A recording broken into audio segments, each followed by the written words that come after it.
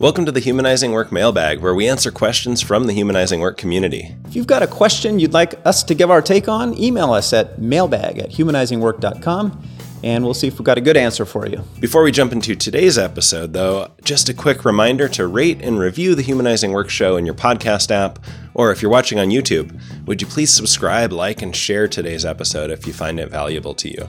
Your help spreading the word is super meaningful to us. And if you want to get access to more of the content we produce, not just the show, you can sign up for our weekly newsletter at humanizingwork.com/HWnews, where we explore one key idea every week that helps you make your work a bit easier and a bit more purposeful.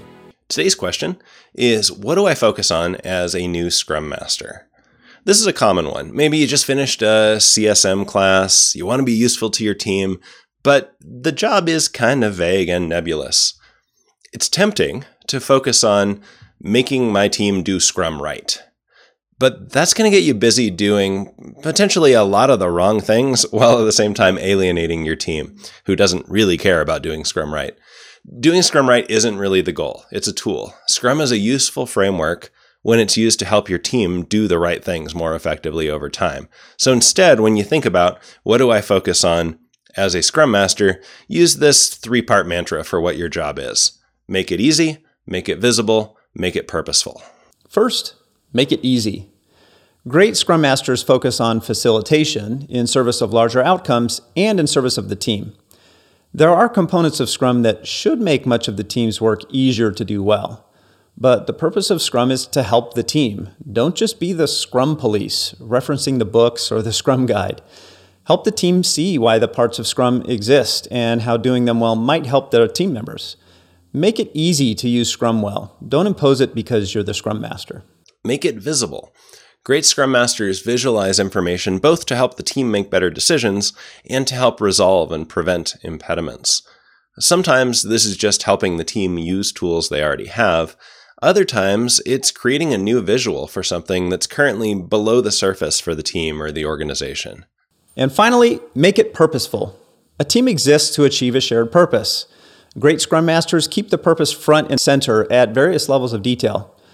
Don't assume the why is obvious, whether for the product, the process, a specific meeting, or anything else. Build alignment around that shared purpose all the time. Now, the practical ways you make it easy, make it visible, make it purposeful, change over the life of a team. A new Agile team needs something different from their Scrum Master than a mature team does. As you're helping your team become more effective, recognize that Agile teams tend to go through sort of stages where they focus on improving different things. Of course, context matters. Not every team's the same, but we do see some common patterns after a couple decades of doing this.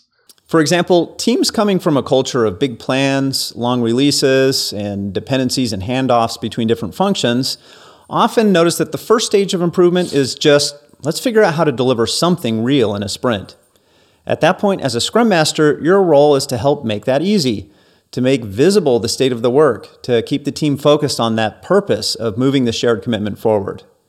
Then, once a team gets reliable at completing a shared commitment in a sprint, the focus changes to the value of what they're delivering. Now you're helping them with things like backlog refinement, helping make the why of the work more visible with the product owner, etc. Once those habits are in place, improvement might shift to making the work more sustainable. And this is where things like engineering practices often come in. At each of those stages of team development, as the Scrum Master, you're asking yourself, how can I make it easier for the team right now? Skilled facilitation, using Scrum well, supporting process improvement, removing impediments. What do I need to make visible right now? The state of the work in a sprint, the readiness of items on the backlog, the larger value each increment of work connects back to, the internal quality of the product, and what purpose do I need to keep the team focused on right now? The purpose in the big picture, in each meeting, in each backlog item, in our growing engineering discipline. Scrum has 2 simultaneous cycles going on. A team is building better and better products, and they're simultaneously building a better and better team and work system.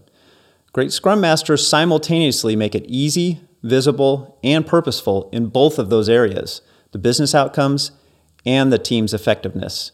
So as David Marquez says, Go forth and be great. Please like and share this episode if you found it useful, and keep the questions coming. We love digging into tough topics, so send them our way. We also send out a weekly newsletter with one key idea from the week before. This week's newsletter, for example, explores the idea of team habits and strategies that we started talking about here. You can subscribe by going to humanizingwork.com/HWnews. Finally, our Certified Scrum Master course helps new and experienced Scrum Masters go much deeper into how to make it easy, make it visible, and make it purposeful. It's not a course about the basic mechanics of Scrum. It's a course about becoming the kind of great Scrum Master we're talking about here. If that's interesting to you, you can find all of our upcoming courses in the sidebar at humanizingwork.com.